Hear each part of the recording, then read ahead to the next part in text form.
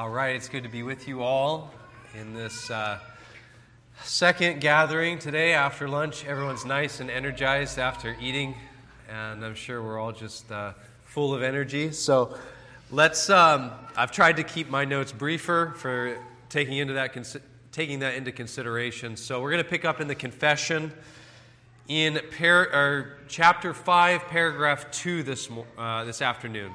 So chapter 5 is on divine providence, and we are going to focus on paragraph 2 this afternoon. If you want to read along in the back of your hymnal on page, I just looked it up and I forgot. Is it 673? Yes. Yeah, 673 in the back of the hymnal. You can read the section of the confession that we're in. So we're chapter 5, paragraph 2 this afternoon. Let's read the confession, and then we'll pray, and we'll turn to a brief lesson on the subject. It says, although in relation to the foreknowledge and decree of God, the first cause, all things come to pass immutably and infallibly, so that there is not anything befalls any by chance or without his providence, yet by the same providence he ordered them to fall out according to the nature of second causes, either necessarily, freely, or contingently.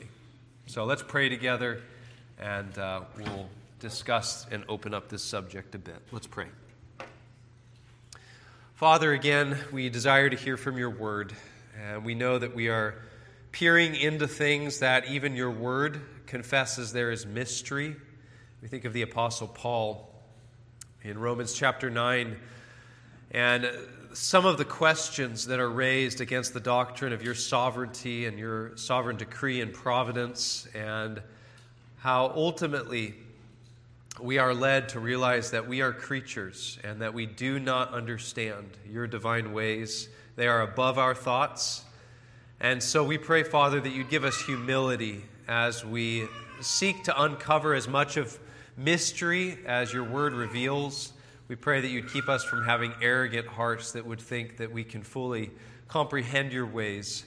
But we pray that we would understand your word, that we would speak as far as your word speaks and no further. We pray that you'd be our help. Give us energy, give us focus for these next several minutes, we pray. We ask in Christ's name. Amen. All right, so picking up in paragraph 2 of chapter 5 of the confession, paragraphs 2 through 4 deal with objections to the doctrine of divine providence. Usually how it works in the confession is that with each new chapter, paragraph 1 simply states the doctrine, doesn't really care to qualify it, and then following paragraphs will then kind of answer some questions that the writers knew would be raised to what was asserted in the first paragraph. That's what's going on here. Paragraph 1 very straightforwardly confesses the historic doctrine of divine providence. God upholds, governs, disposes all things, creatures, human beings, angels, great and small, disposes everything to the end of his own glory. And we saw last time that that's very different from the God of deism. God did not create this world and then just kind of step back passively, waiting for it to just kind of unfold on its own, but God continues to be intimately involved in governing the creation that he made. Now, that naturally raises some questions, though. As I said, paragraphs 2 through 4 will answer some of those questions. And the first most natural question that raises is, well, what does that mean for the creature's actions? And in the case of human creatures, what does that mean for our choices? Right? If God decrees and governs all things, doesn't that just kind of make this whole thing a big facade? Right? If I can give an analogy that will maybe help us think about this. If you think of a puppeteer, right? A puppeteer is a guy or woman who controls a puppet, obviously. If you think of a puppeteer who holds the strings of a puppet, he's the one who lifts one string, he lowers another, and as a result, the puppet moves, right? but it can't be said that the puppet moves of its own volition, right? The puppet is not moving itself. It's not determining its actions and its choices. Rather, it's simply being moved by the puppeteer. And some think that that's the only logical conclusion if you embrace a doctrine of providence the way the confession teaches it. And they think that there's a dichotomy here, and you have to pick sides. And they believe that either one, God does indeed cause all of our actions, which makes us, they say, into passive, non-volitional participants, like the puppet. Or, on the other hand, they say the other option is that God doesn't cause our actions, we cause our actions, but as a result, we now need to rework how we talk about God's governing the world. But the confession rejects both of those conclusions. And the reason the confession rejects those conclusions is because they are getting their worldview about these things from the Scriptures themselves. They are not, the writers of the confession didn't come to the Bible with philosophy and say, now we're going to fit the Bible into this philosophy. Rather, they came to the Bible and said, let's see what the Bible itself says about how God decrees and ordains and governs man's actions, and at the same time how man is responsible and is a willing participant. So they're letting Scripture itself inform what we believe about this. And the writers of the confession saw in the Bible that obviously on the one hand you have God who does all that He pleases in this world. We have a God who moves men to accomplish His good purposes, as well as you have creatures who are acting willingly and according to their natures, and thus they are being held responsible. And the confession here explains this using the concept of what it calls first and second causes. Okay, so first and second causes. You might remember, if you have a really good memory, back in chapter 3, paragraph 1, the confession's already alluded and used that language. It talked about God being the first cause of all things, but that violence is not offered the will of the creature, and that it doesn't, God's decree doesn't take away the liberty of second causes. Here in chapter 5, paragraph 2, it states that God is the first cause of all things, right? So if you've got your confession open, it says, although in relation to the foreknowledge and decree of God, the first cause, all things come to pass immutably and infallibly, at the same time, it asserts that the creatures are the second cause. And it says, yet by the same providence he ordered them to fall out according to the nature of second causes, either necessarily, freely, or contingently. Now, before we home in on that word freely and focus on what this means for volitional creatures, I want to comment on the three adverbs that are used here. Those words necessarily, freely, and contingently. So the confession says that all things take place because God has decreed them to be. However, God causes all things to happen according to the nature of the second causes involved. Sometimes necessarily, sometimes freely, and sometimes contingently. You know what? I'm sorry, guys. I really was not feeling good at the beginning of this, and I'm going to be sick, I think. So, you guys mind singing a hymn or something? Yeah, I warned Steph. I was like, something's coming on, and it's coming on fast. I might. Well, I won't say it for the video. I might be sick here, so you mind leading us in a hymn, and we'll see if I feel good enough when I return. Sorry, I tried to push through.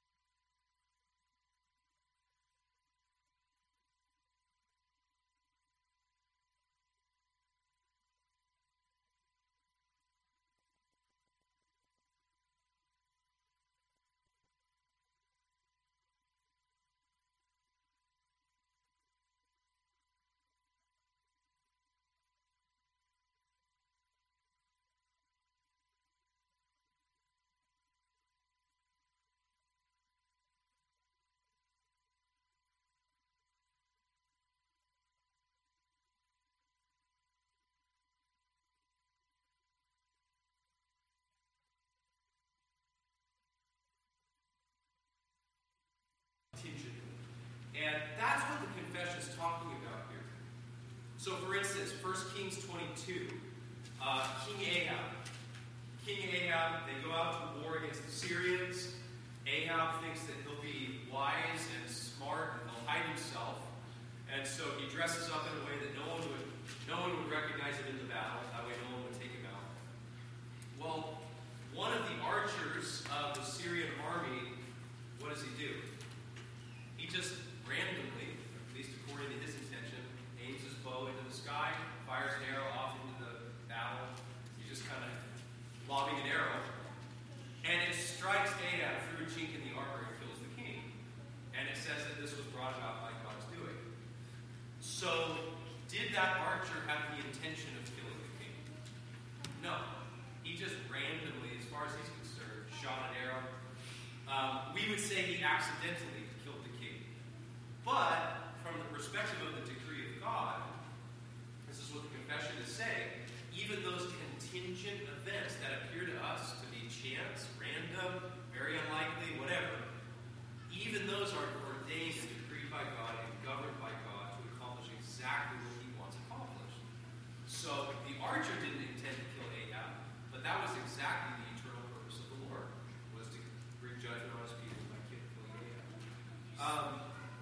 So that's what it means by contingently. Now, let's focus on that word freely. Okay? So God, first causes all things without contingency to come about. Yet he causes them to happen according to the nature of second causes. And with reference to volitional creatures like men and angels, it says he causes these second causes, causes these things to fall out, freely in the case of his volitional creatures. So, take the example of the puppeteer. The biblical picture is very different from the puppeteer who's just controlling a otherwise helpless puppet who's not involved, he's just being moved about. Rather, the biblical picture is that, yes, God absolutely decrees with certainty what his creatures will do, but that those creatures also do what they do willingly.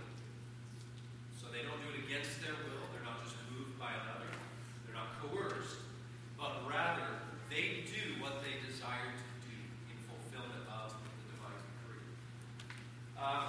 Notice it doesn't say that God is the first cause and the creature is the first effect. That would be the case in the puppet example, right? The puppet in that example is not actually a cause of anything. Rather, he is being caused. But the confession confirms this idea that in the one and the same action, you have the primary cause, God, and the secondary cause, the creature. So both are actually active. And when they say freely, what they're trying to emphasize is that the creature is not acting under compulsion, but rather he's acting in accordance with the desires of his nature. And so back in chapter 3, paragraph 1, it says that violence is not offered to the will of the creature. So God's sovereign decree doesn't offer violence to our volition and our choice of what we desire to do. This will be discussed at more length in chapter 9 on free will, but obviously it was natural for the confession to deal with it a bit here on divine providence. So, what I want to do is I just want to go to a few different passages in Scripture so that we can see this. What? My pack go off? Oh. Has it been off?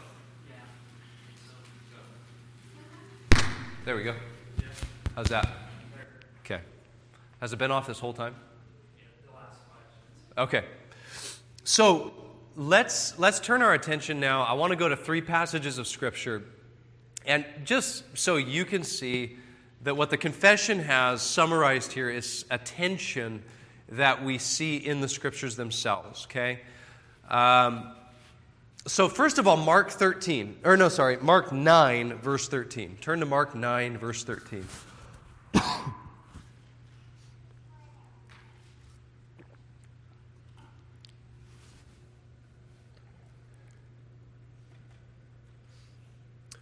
So Mark 9:13.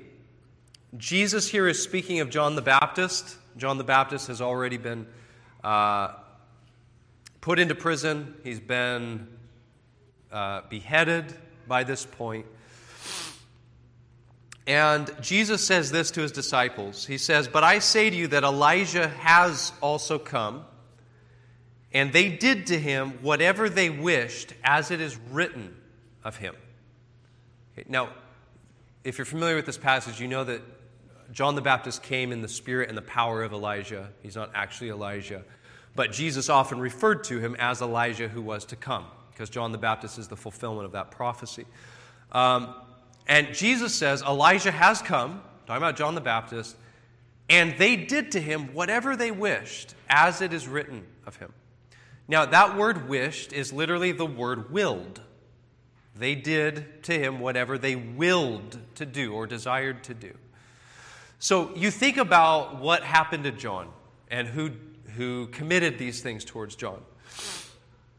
The religious leaders of Israel challenged and mocked John. Herod is the one who imprisoned John for speaking against his unlawful marriage. Herod's wife's daughter is the one who demanded John the Baptist's head be put on a platter and brought to her.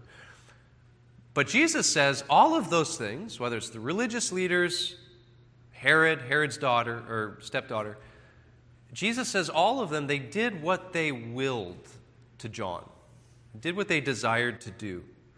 In other words, they weren't coerced against their desires. If you were to interview Herod or his stepdaughter, none of them would say to us, yeah, you know, it's weird. We all love John the Baptist. We wanted no harm to happen to him. And all of a sudden we were just overcome by this strange force and we started doing all these things against what we actually wanted to do. None of them would say that. They would, if they were being honest, say, we did to John as we desired. We hated John. My dad hated John, Herod, because he spoke against his marriage. I hated him for different reasons. If they were honest, that's what they would say. And that's what Jesus is getting at here. What they did to John, they did freely. And yet, notice Jesus also says, as it is written of him. So, obviously, when Jesus says that, he means written by God, written in the Scriptures. What happened to John was prophesied to happen, hundreds of years before. And if God says something is going to happen, is there any chance it's not going to happen? No. There's a certain type of necessity. Once God says something will be, it will be, because God can't lie. So within the framework of a God who says this will happen, and in that sense, his decree is an eternal decree of all that will happen, and yet within that you have creatures freely, uncoerced, fulfilling what God said must be, if that makes sense. So that's one example of you have God the first cause. This is what's going to happen to John the Baptist. But he causes those things to come about by the means of second causes, which in the case of these humans involved, they did it freely, they did it volitionally, of their own accord. Now, obviously, God's intention and human intentions are often very different. God's intention for John the Baptist was not, he didn't mean evil towards John, while Herod and the others did mean evil. A second example, Isaiah 10. If you want to turn there, Isaiah chapter 10.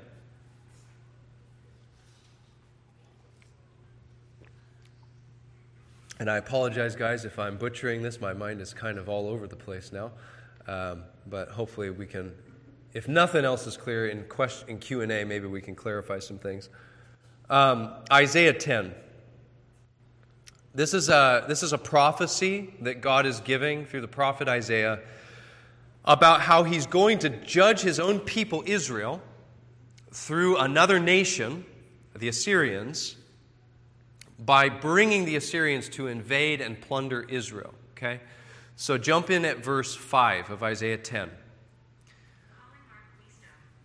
No. Oh. There we go. Siri thought I was talking to her. Man, we've got all the distractions this afternoon. Verse 5 of Isaiah 10. Woe to Assyria, the rod of my anger. Okay, this is God talking. So he's saying that Assyria is the rod of punishment that God is going to use against his own people, Israel, to humble Israel for her sins. And the staff in whose hand is my indignation. I will send him against an ungodly nation and against the people of my wrath. I will give him charge to seize the spoil, to take the prey, and to tread them down like the mire of the streets. So that's what Assyria is going to do. That's what God is going to have Assyria do. But then notice verse 7. Yet he does not mean so, nor does his heart think so. Okay, so Assyria's king is not thinking or intending, I'm going to make myself Yahweh's instrument of chastisement for his people, to make his people more holy. That's not what the king is thinking. Okay?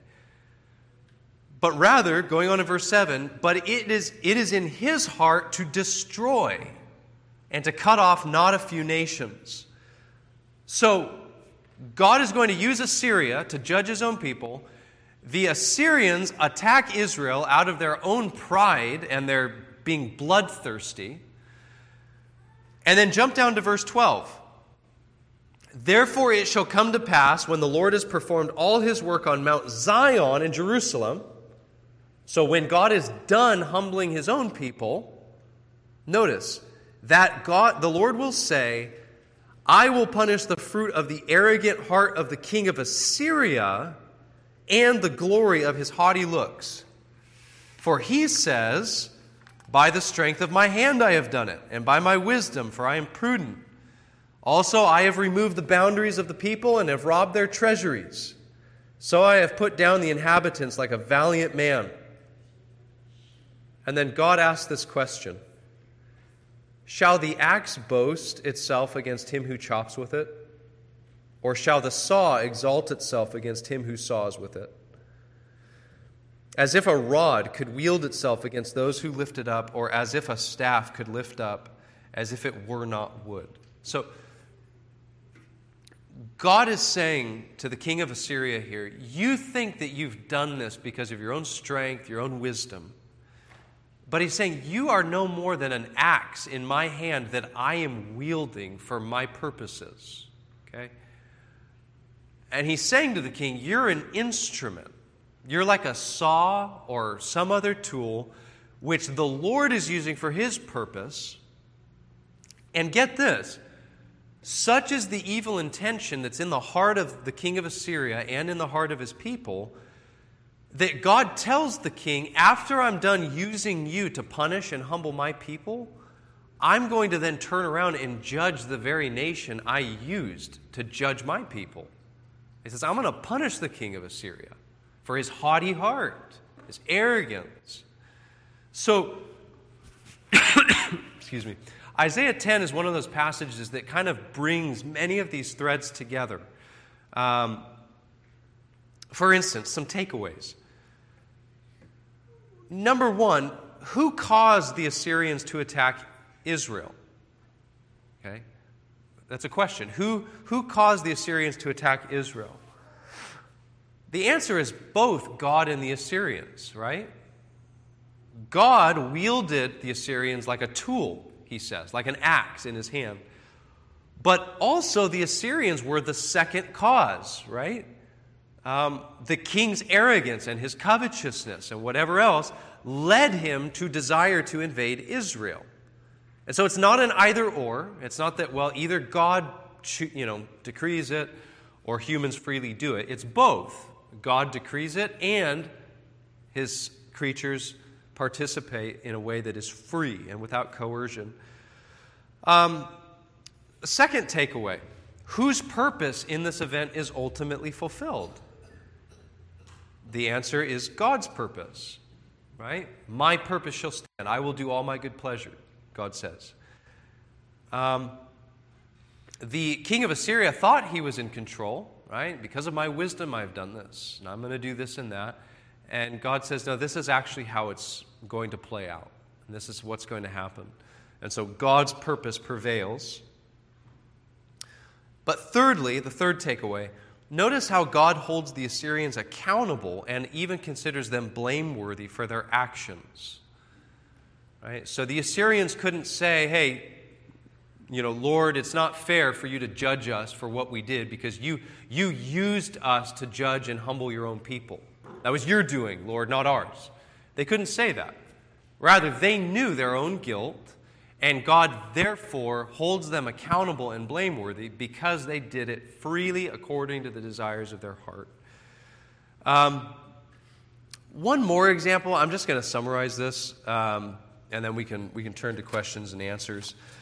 I wanted to open this up in more detail, but the hardening of Pharaoh's heart, that's an important example because it specifically deals with the issue of sin in the human heart and God's relation to that sin, right? So, for instance, God says to Moses, Exodus 4:21, before Moses has even gone back to Egypt, God tells Moses, go back to Egypt. You're going to tell Pharaoh that I said, let my people go. But before Moses even gets back there, God tells Moses, but I'm going to harden Pharaoh's heart so that he will not let the people go. And so you have God giving a command to Pharaoh, let my people go. That's the revealed will of God. That's what Pharaoh should have done, should have listened to the voice of God. But God says, I will harden his heart so he will not let the people go. So whatever is going on there, clearly God is claiming some responsibility for the fact that Pharaoh will not obey God's command. And Pharaoh will not obey because God will harden Pharaoh's heart. Now, the reason this is a fascinating example is obviously because you've got God on the one hand commanding something, but then saying, I'm not going to grant Pharaoh to be able to do it. Right? And some people will hear that, and they'll think to themselves, poor Pharaoh. God is telling him what he ought to do, and Pharaoh just had such a good heart, he would have done it. He wanted to obey the Lord's command, but poor Pharaoh, because God came and hardened his heart, Pharaoh had to do something, other than what he desired. That's not what's going on here. Okay? The hardening of Pharaoh's heart is not a case of Pharaoh wanting to do what God commanded and God kind of with a secret hidden force making Pharaoh not able to carry it out. This is one example where the blame of Pharaoh's sin is never laid at God's feet, but rather the Scriptures attribute all blame to Pharaoh for his sin. They attribute hardening to God, that God hardens Pharaoh's heart, but they never attribute sin to God. They don't say that the Lord sinned. Rather, Pharaoh sinned. And one important thing that I'll just note is that at least 3 times in the Exodus account, it is said that Pharaoh hardens his own heart. Okay, so God hardens his heart as well as Pharaoh hardens his own heart. And that's significant because what that means is that God's way in which he hardens people's hearts is not inconsistent to them also being active in hardening their own hearts. Okay? And the way that we should think about this, I'm just going to summarize so we can, I'm not really being all that clear and I can tell, so I'm just going to try to summarize. When we think of Pharaoh or anyone else hardening their own heart and God hardening their heart, we shouldn't think of it in the sense of Pharaoh is neutral and God now works sin within their hearts so that they do something bad. But rather, we should think of it as Pharaoh is already a fallen individual, and what God does to incite sinners to sin further He doesn't have to infuse more sin into them. All he needs to do is remove the presence of his existing graces and his restraints. Right? So for God to actively harden Pharaoh, he doesn't have to make Pharaoh more sinful, but rather he simply has to remove those kinds of restraints that in common grace God places on sinners all the time. I mean, we don't give God enough credit for that, but God is always keeping sinners back from committing worse sins than they do. And so I'm going to lose my train of thought. Sorry. I tried to push through and it's not going well. I should have just called it. So I'll call it here, guys. Let's just talk about this instead of me getting all confused with my notes and sweating up here profusely. Anyone have any questions? Or, nothing was clear, so I assume you have nothing but questions, probably. I just have a comment. This reminded me of the story of Job, because this would fall along with the doctrine of providence and how we see the first, like you see primary and secondary cause, God being indicated as the first, but then the secondary are the effects of thereafter, and God not being the direct one. Yeah. Causing everything to take place, yet being the primary but not the secondary, because of the doctrine of providence and how that's all worked out. And as you were talking, I was actually thinking of the shorter catechism and how it says God's works of providence are his most holy, wise, and powerful preserving and governing of all his creatures and their action. And I think it's pretty straightforward without going into the other five that come after we were speaking about here on 1 and 2 within chapter 5. Yes, yeah. That was it's just a comment, but I was reminded Yeah, it's good. that as you were talking about it. Yeah, the shorter catechism. Sometimes you read through the first yeah. three and your brain's just all over the place, and that shorter catechism will just Yeah. sum it up. Yeah, it's good. Yeah, thank you for that. That's Yeah, appreciate the comment, Adrian. great reminders. Anyone else?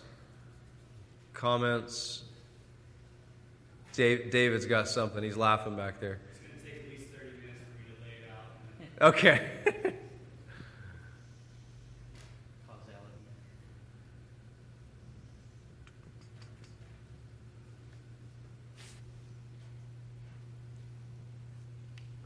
You just let him get some rest. Samuel. Ken's going to scare you with the microphone. So my note I was making was, the question was going to be, what is the mechanism by which God hardened the Pharaoh's heart, or the process by which he did it without authoring the sin? Yeah. And you answered the question immediately after. But Sure. So is the most common way that he does that is by removing grace or his presence from anybody, Yeah. to just cause them to do what they were predisposed to do naturally, which accomplishes his will without making them guilty of authoring the sin. Yeah, so I'm trying to remember. Is it Abraham when he gives Sarah to Abimelech? Is that right? And she gets put into his harem, right? And in God's providence, the king doesn't touch Sarah. You know, Abraham was scared, lied, said, "No, she's my sister." You know, and it's told God comes to him in a dream, the king, and threatens him, like, "What have you done?" And he's like, "Hey, I didn't know I did this in the ignorance of my heart." And God takes credit. He says, "It was I who kept you from touching her," right? So that's what I was getting at in terms of, Abimelech was a pagan unbeliever, and yet his sin could have been worse than it was. Could have been worse that he could have laid his hands on Sarah, right? But he didn't, because God restrained his hand. And so that's just a window that we get into how God, often in common grace, is constantly restraining sin. So God restrains sin by means of conscience, right? Personally speaking, our own conscience will keep back our feet from certain treacherous paths. Civil authorities is also a means God uses, but there's all sorts of ways that God curbs what could be worse sin in a sinner's life.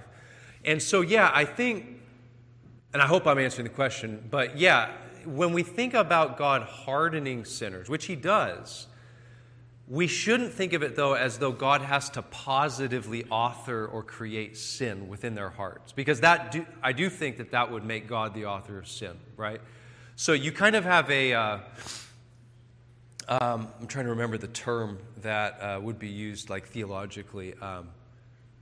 Incongruity, I think, is the word that's used. So when we think about God's grace in the elect, in his people, versus God's hardening of the non-elect, you don't have a one-to-one. Like, just as God actively creates graces within the hearts of his people, so he's actively creating sin in the hearts of the reprobate.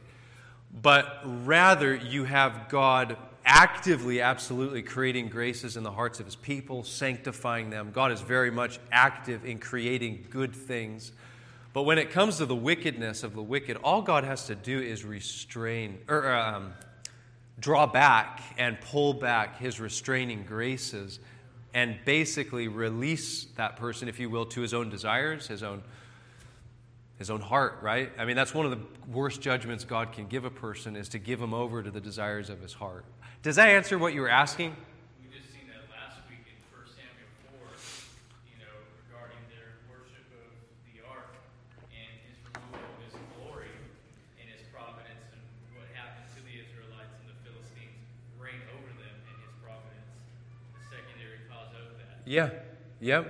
The removal of his glory. And what took place after, just tying into what you're saying there.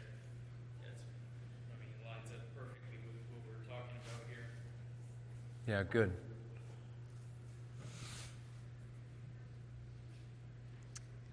Anyone else? Any questions, comments? Guys, thank you for being patient. I apologize. I probably should have just said I'm not feeling good. We should postpone, but it is what it is. I made the choice I made, so hopefully next time I won't be feeling so not great. But anyway, any last comments or anything?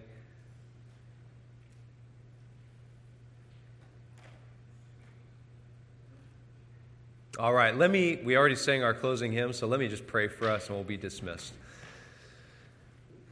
Father, we pray that you would teach us from your word. We thank you that your word is a light to our feet. It is a path that guides us so that we actually know about these things. Lord, your providence would be an utter mystery to us if we didn't have the lens of the Scriptures. And though there is still much that is mysterious to us, yet your word is clear on these things. We know that while creatures are responsible for our actions, while we are responsible for our sins, yet we know that all things work together according to your eternal purpose to glorify yourself, that there is nothing that befalls us by chance. There's nothing that happens in this world by chance. Father, we pray that you'd give us humility as a church as we wrestle through those things. These are complicated things that need to be nuanced. And we pray that you would help us and guide us and make us better equipped in your word, that we would be more useful as we engage with others who are outside the faith, that we would have answers to objections and questions, that we would be able to refute those who would speak against the truth of your word.